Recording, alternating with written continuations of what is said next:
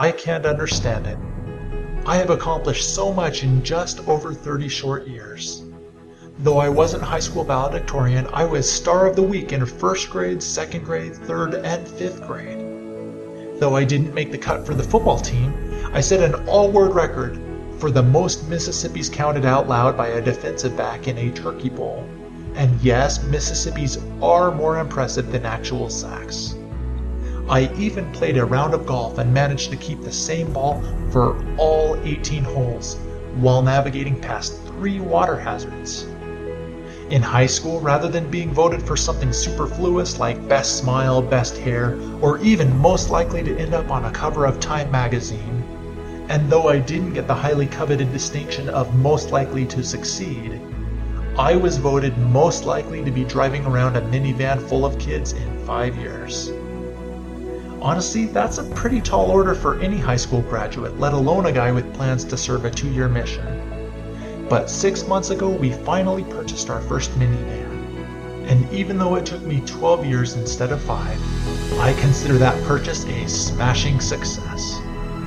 So let's be honest, who really was most likely to succeed? I beat the game The Legend of Zelda in 2 hours and 15 minutes. I've watched every episode of Lost, Prison Break, and Arrested Development, and I'm well on my way to completing The Cosby Show, MacGyver, and Cheers. 4 of my videos have the distinguished honor of being shown on YouTube, and my channel has 1 follower. Speaking of followers, I have over 100 Facebook friends and nearly 200 connections on LinkedIn. So given my decorated past, I can't understand why the biographers aren't climbing over one another for the chance to write me up. But that's okay. Here's one budding writer who doesn't mind putting on his autobiographer cap for this month's Heart Sermon Gem. Where to begin, where to begin? Let's see. Chapter 1. I walk down the street. There is a deep hole in the sidewalk. I fall in. I am lost. I am helpless. It isn't my fault. It takes forever to find a way out. Chapter 2. I walk down the same street. There is a deep hole in the sidewalk. I pretend I don't see it. I fall in again. I can't believe I'm in the same place, but it isn't my fault. It still takes a long time to get out. Chapter 3. I walk down the same street. There is a deep hole in the sidewalk. I see it there.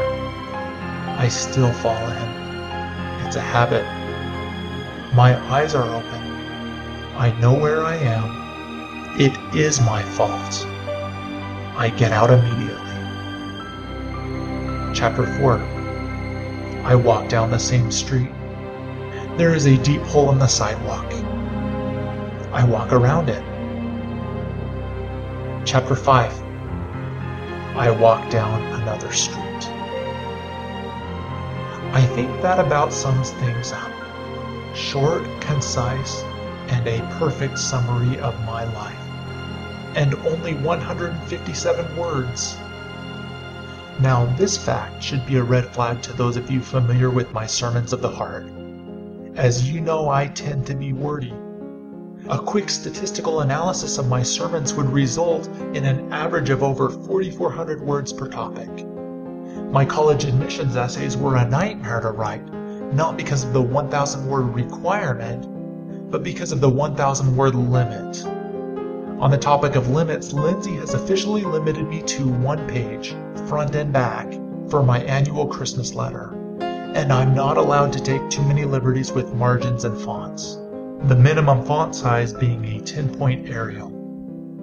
She has promised to reconsider these restrictions if we ever have more than 6 kids, but she's also informed me that there's no way in purgatory that we're having more than 6 children.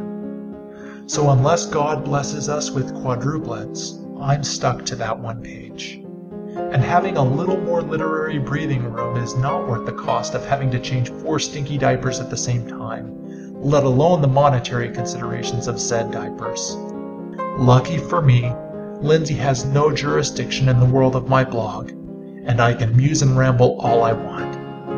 If you've seen the movie Contact, you might have caught this great line about government spending. Says one character, "First rule in government spending, why build one when you can have two at twice the price?" I think there are a few politicians in Washington who subscribe to this line of thinking. Refer to my sermon to Uncle Sam. My personal mantra has nothing to do with government spending, but follows the same logic.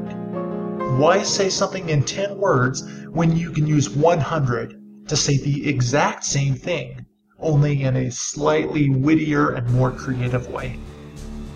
So given my wordiness, for example the 283 words I've just used to explain my tendency to be wordy, you've surely worked out that there is nothing auto about this 157-word autobiography. This beautiful piece, however, is entitled An Autobiography in 5 Short Chapters, written by Portia Nelson. But I still contend that Miss Nelson was in fact writing a biography about me in 5 short chapters. As I said before, this biography represents a perfect summary of my life. Perfect insofar as the first 2 or 3 chapters are concerned. But by the end of my decorated life, I hope to live up to the final 2 or 3 chapters. Now, on the surface, this story of mine might evoke mixed reactions.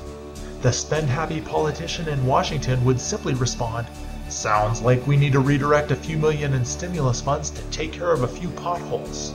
Heck, while we're at it, let's spend a few billion more to rip out the road and replace it with a bridge to nowhere." The sue-happy lawyer? "Do you have representation?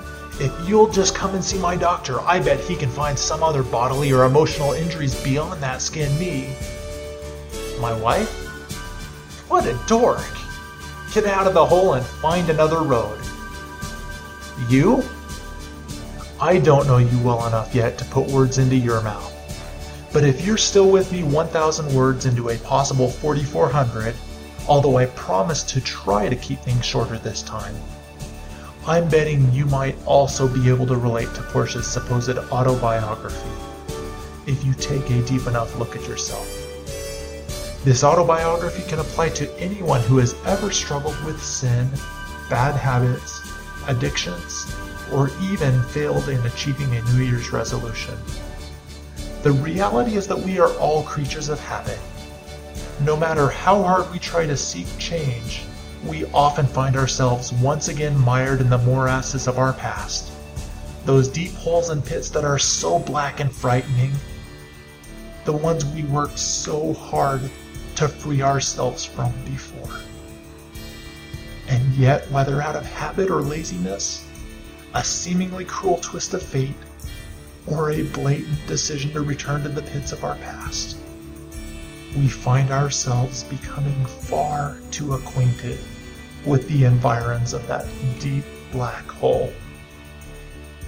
I'll be honest, my autobiography would likely have comprised more than just 5 short chapters. Without changing the contents of chapters 1 and 2, I might republish both chapters a few dozen times each in my autobiography to more accurately depict my life story.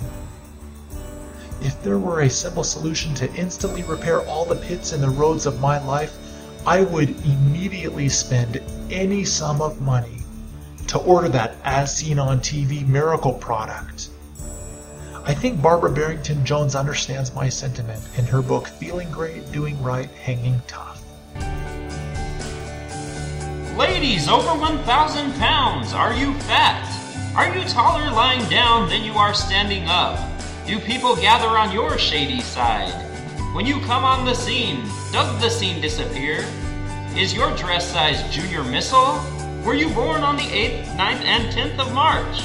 When you step on the dog's tail, do they have to call him Beaver? When you sit down, is the person sitting next to you, well, you? If so, you need the new amazing Flava, just $4.98. Act now! We all have seen familiar ads in newspapers and magazines. Watch your eyelashes grow overnight. For longer, thicker hair, just send $7.95. At times, all of us wish we could send off for pills, creams, and charms that would change everything bad in our lives. But it is not that simple. If something sounds too easy and effortless to be true, it probably is. The price we have to pay to reach our positive goals has very little to do with money. We must be willing to sacrifice and work hard to obtain the results we're after. Now, isn't that profound? The truth is that money cannot be used to buy our positive goals. There is something of much greater worth that must be sacrificed if we wish to obtain the results we're after in life. A few months ago, I needed the new amazing Flab Off. I'm embarrassed to admit it, but I was 50 pounds overweight, thanks to a snack pantry at work and a year or two of unaccountability to a bathroom scale. With the holidays last December, I added to the damage and thoroughly overindulged on everything within eyesight that listed glucose, fructose, or sucrose as an ingredient.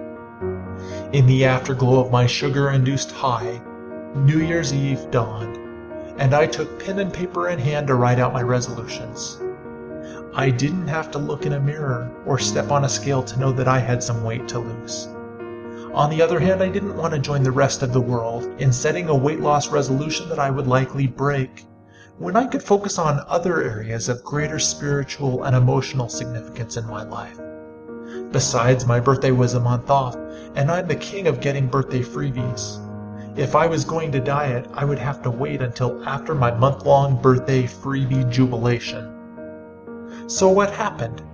I deliberately avoided my bathroom scale, feeling that I didn't have to be accountable for an overweight problem, as long as I couldn't quantify exactly how overweight I was.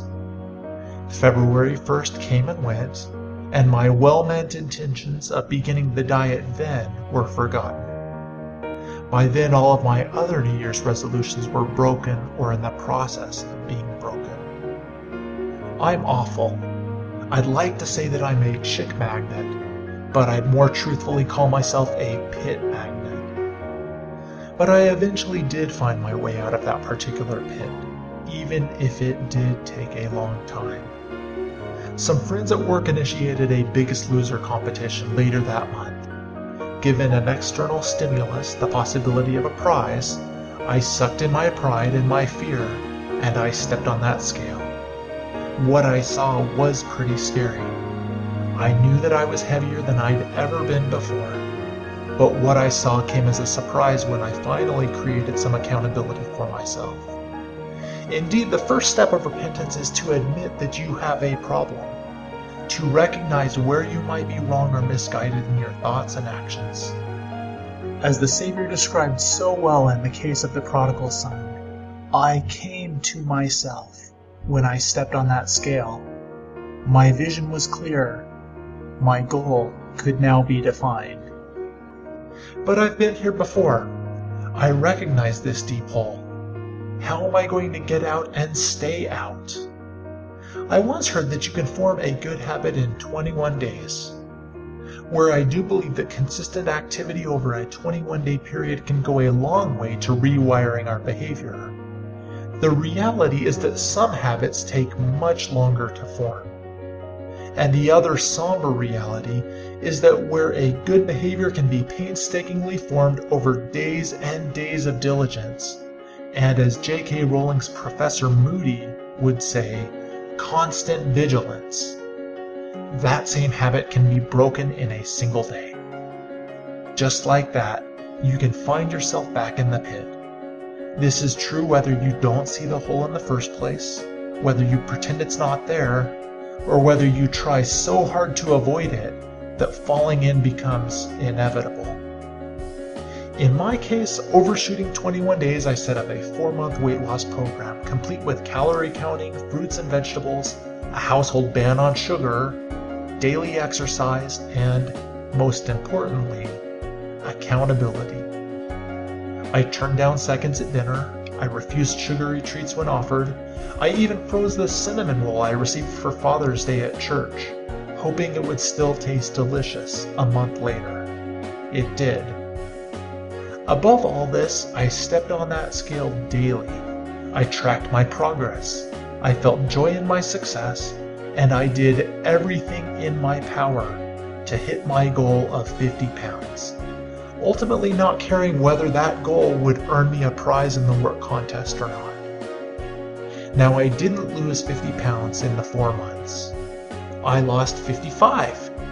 And thanks to my workout regimen, I was more physically fit than I've ever been in my adult life. At the end of the 4 months, I raided my freezer for that cinnamon roll.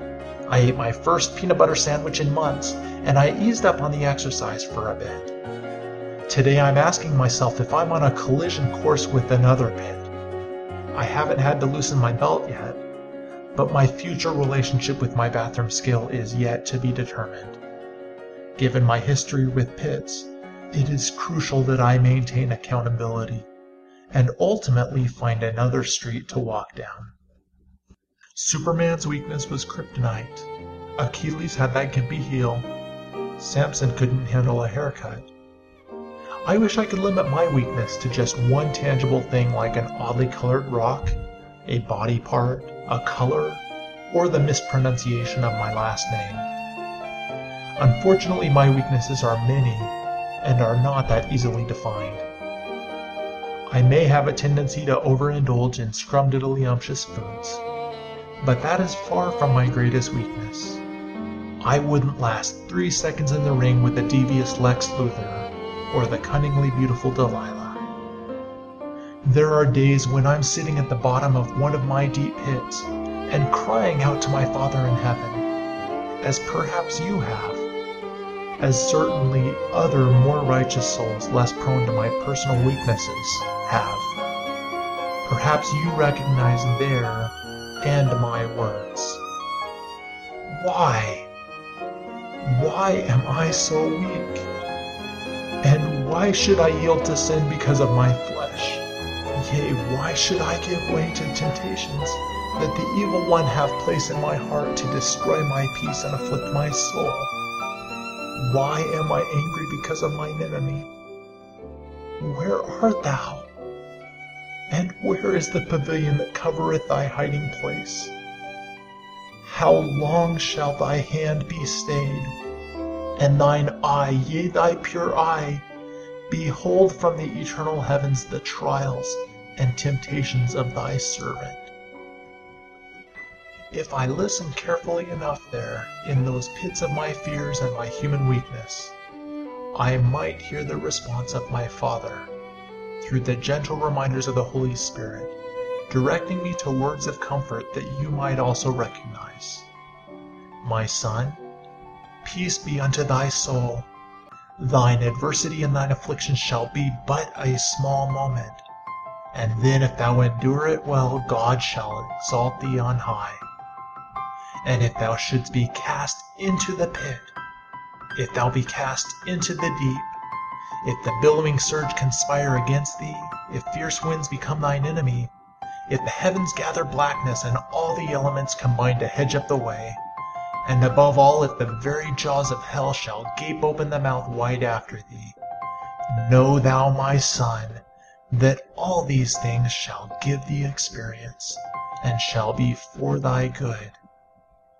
In a little wrath I hid my face from thee for a moment, but with everlasting kindness will I have mercy on thee. For the mountains shall depart and the hills be removed, but my kindness shall not depart from thee, neither shall the covenant of my peace be removed.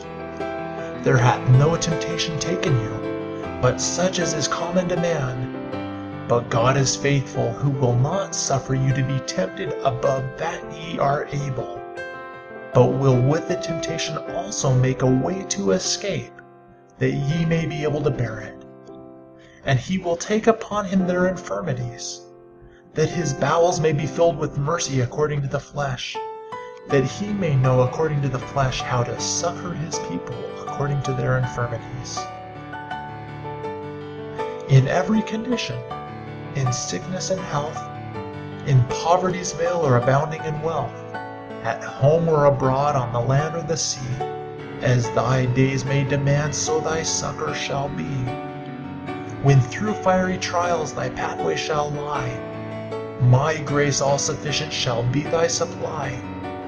The flames shall not hurt thee. I only design thy dross to consume, and thy gold to refine.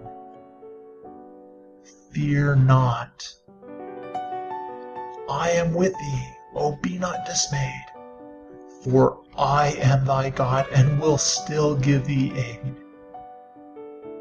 I'll strengthen thee, help thee, and cause thee to stand upheld by my righteous, omnipotent hand.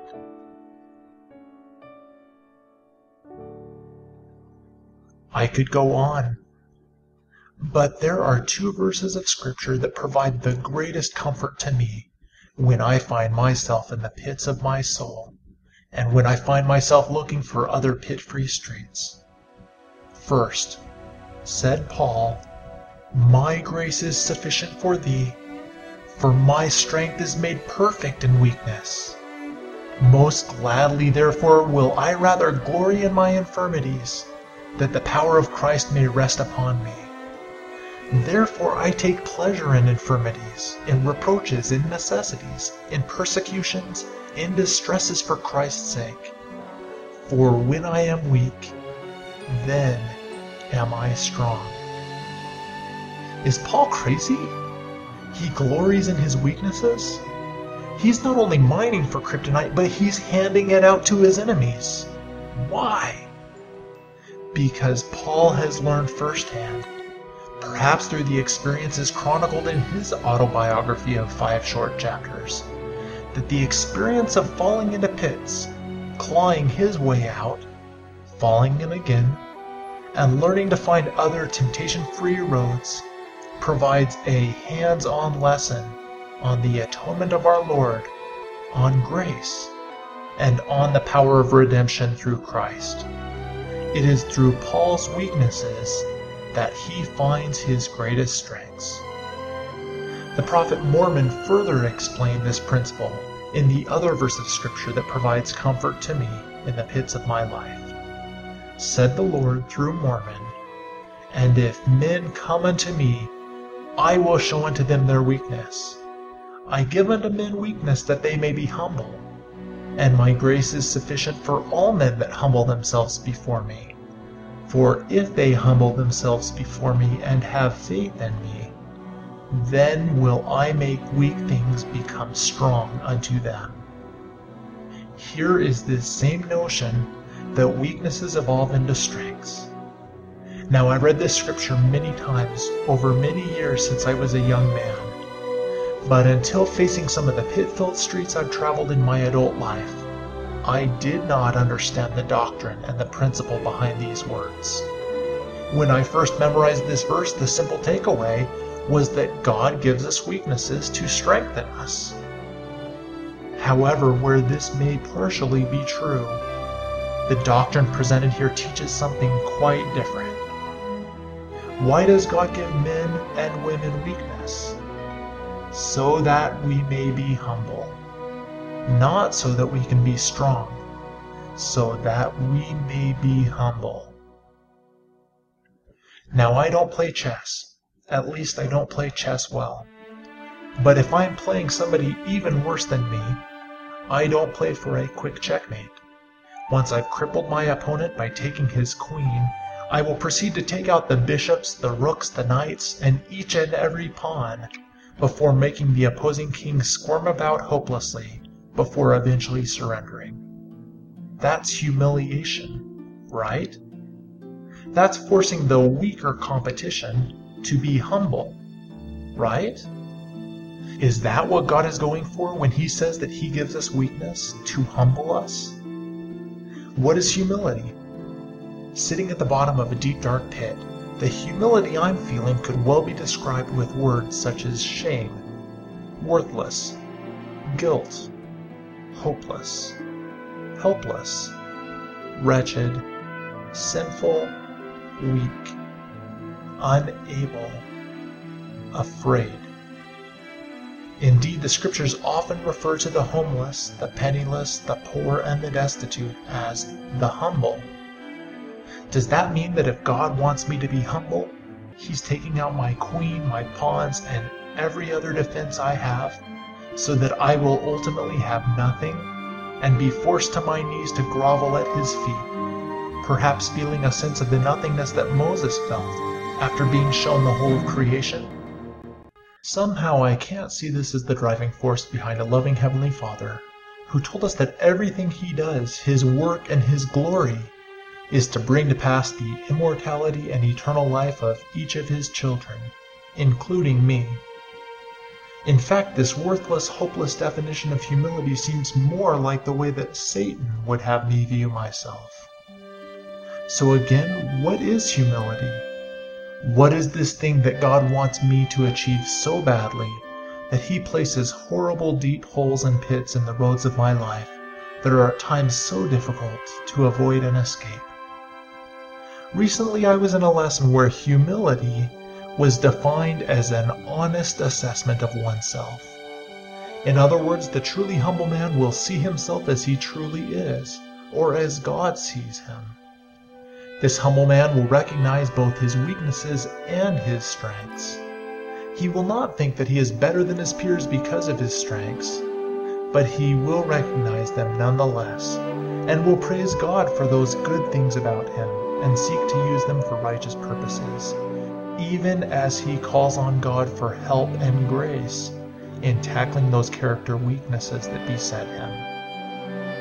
In returning from a mission where he was instrumental in bringing many souls to God, the humble Ammon said, "I do not boast in my own strength, nor in my own wisdom. But behold, my joy is full, yea, my heart is brim with joy, and I will rejoice in my God. Yea, I know that I am nothing, as to my strength I am weak. Therefore I will not boast of myself, but I will boast of my God, for in His strength I can do all things." There is nothing wrong with feeling joy in our strengths when God uses them to further His work and His glory. There is nothing wrong with boasting of our God and His goodness, or feeling that we can do anything and everything through Him that so loves us. The problem arises when we forget that it is through Him that we are able to do all things. The problem arises when we begin to contrast ourselves to others, and to allow ourselves to judge others in relation to us. I will never volunteer myself to play a violin solo in church, but I am happy to do so when called upon. I have been blessed with a musical talent. I play well. I am not a concert violinist. I'm not a professional. However, I do play better than many other violinists I've encountered. I struggle to play highly technical classical symphonies and must practice a great deal to learn a part. On the other hand, I can usually sight read the music I would play in church, and need little or no practice to be able to play a beautiful spirit-inviting hymn. In comparing myself to other violinists as I have done here, I am not feeling any pride. This is simply an honest assessment of my abilities. I know where my talent has come from. I know how God would have me use it. I try to maintain my abilities by playing regularly in various groups. This is my humble view of a wonderful talent that God has given me. Now let's rewind to a Sunday of the past, when I played in church and when I didn't quite understand humility. The hymn I played was especially meaningful to me. As I was playing, I shut my eyes, and I thought about the words of the hymn. I felt the Spirit so strongly that it came as a surprise to me when I finished, because I didn't even feel like I'd been playing. This had been a special experience, and I knew that the Lord had especially blessed my talents that day. As I packed up my instrument and went to Sunday school, I wanted others from the congregation to tell me how they felt about the number. I wanted to hear that the experience had been special for them too. And I was approached by several. However, my response to one sister who told me that my playing was absolutely beautiful was, "Oh, it was nothing. I missed a note or two and I'm not really that good, but I'm glad you appreciated it." My response to the others was similar. I was trying to be humble, but in my attempt to be humble, I was downplaying what the Spirit had gifted to me and the congregation that day. I was denying my talent, and in so doing, I was chasing away that Spirit. A truly humble reaction would have embraced my strength and my talent in a spirit of gratitude and joy for what was accomplished through it, rather than any feeling of self-importance or self-degradation. One other example. On my mission, I had a companion who spoke the Estonian language better than any other missionary, hands down. He worked his tail off every morning studying. He refused to speak English. He prayed very hard for improved ability to communicate in that language, and he was richly rewarded for his diligence. However, this elder's prayers bothered me. His prayers often went like this: "Heavenly Father, please help me speak this language better. I am so bad at it, and I'm angry I can't speak it better. Please help me." The more this missionary saw the areas where his ability fell short, the angrier I saw him get, as he felt frustrated and inept. What he couldn't see when he looked in the mirror was what I saw when I looked at this young man whose talent with the language I envied. He was blessed, and in answer to his prayers, his talents improved. But he never saw that improvement. He only saw the shortcomings and the holes in his abilities. Since then, I've had time to think about what my humble prayer might have been if I'd been in his shoes. Father, I thank Thee for the help that I've received in learning this language. I've made such great progress with Thy help, and with this gift I am trying to accomplish Thy purposes in this country. I know that I have much still to learn, and I know that this added ability will enable me to better serve Thee and these people. Please help me improve my abilities as I do everything in my power to study and to learn. Now, it's easy for me to think of how this companion might have shown more humility in his prayers. But what other areas of my life feature either strengths or weaknesses where I am just like my companion, struggling to be humble, but showing more pride than humility in my prayers? How is it possible to be prideful when we are belittling ourselves in an attempt at humility? Spencer W. Kimball defined pride as follows: the central feature of pride is enmity. Enmity toward God and enmity toward our fellow men. Enmity means hatred toward, hostility to, or a state of opposition. It is the power by which Satan wishes to reign over us. Pride is essentially competitive in nature. We pit our will against God's. When we direct our pride toward God, it is in a spirit of my will, and not thine be done. Did you catch those words?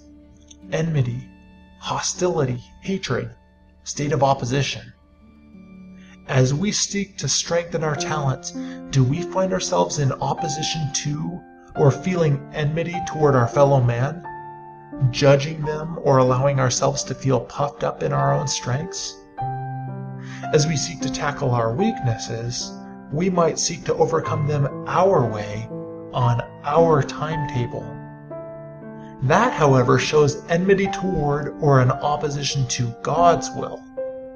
He gave us weakness so that we might be humble, so that we might learn to rely on Him and His will.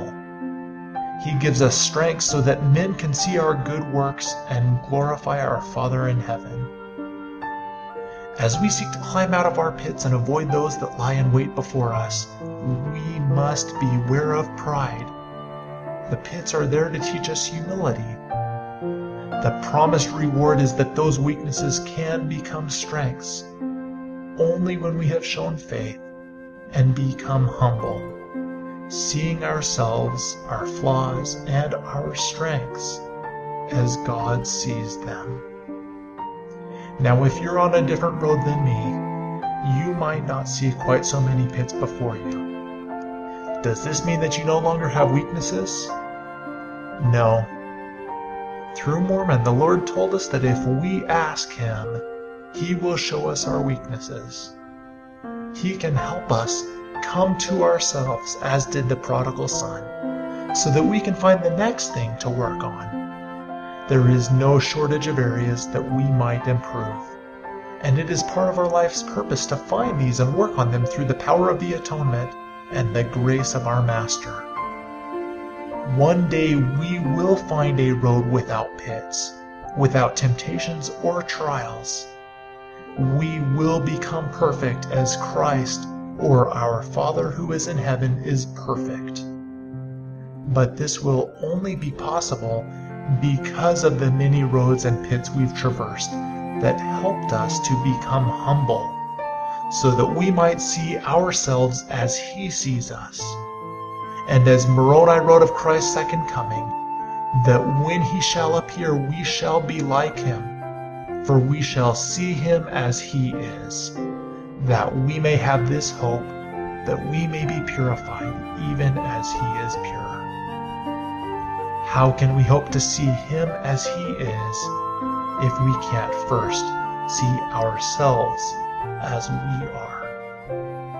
And so, like Paul and Mormon, I too will glory in my weakness and in my infirmities, knowing that when I am weak, then am I strong. And as I learn humility through my weakness, I am learning to see myself as I am, so that I can one day see Christ as He is, and join Him in a heavenly home on high. Be thou humble in thy weakness, and the Lord thy God shall lead thee by the hand, and give thee answer to thy prayers. Be thou humble in thy pleading, and the Lord thy God shall bless thee with a sweet and calm assurance that He cares. Be thou humble in thy calling, and the Lord thy God shall teach thee to serve His children gladly with a pure and gentle love. Be thou humble in thy longing, and the Lord thy God shall take thee home at last, to ever dwell with Him above.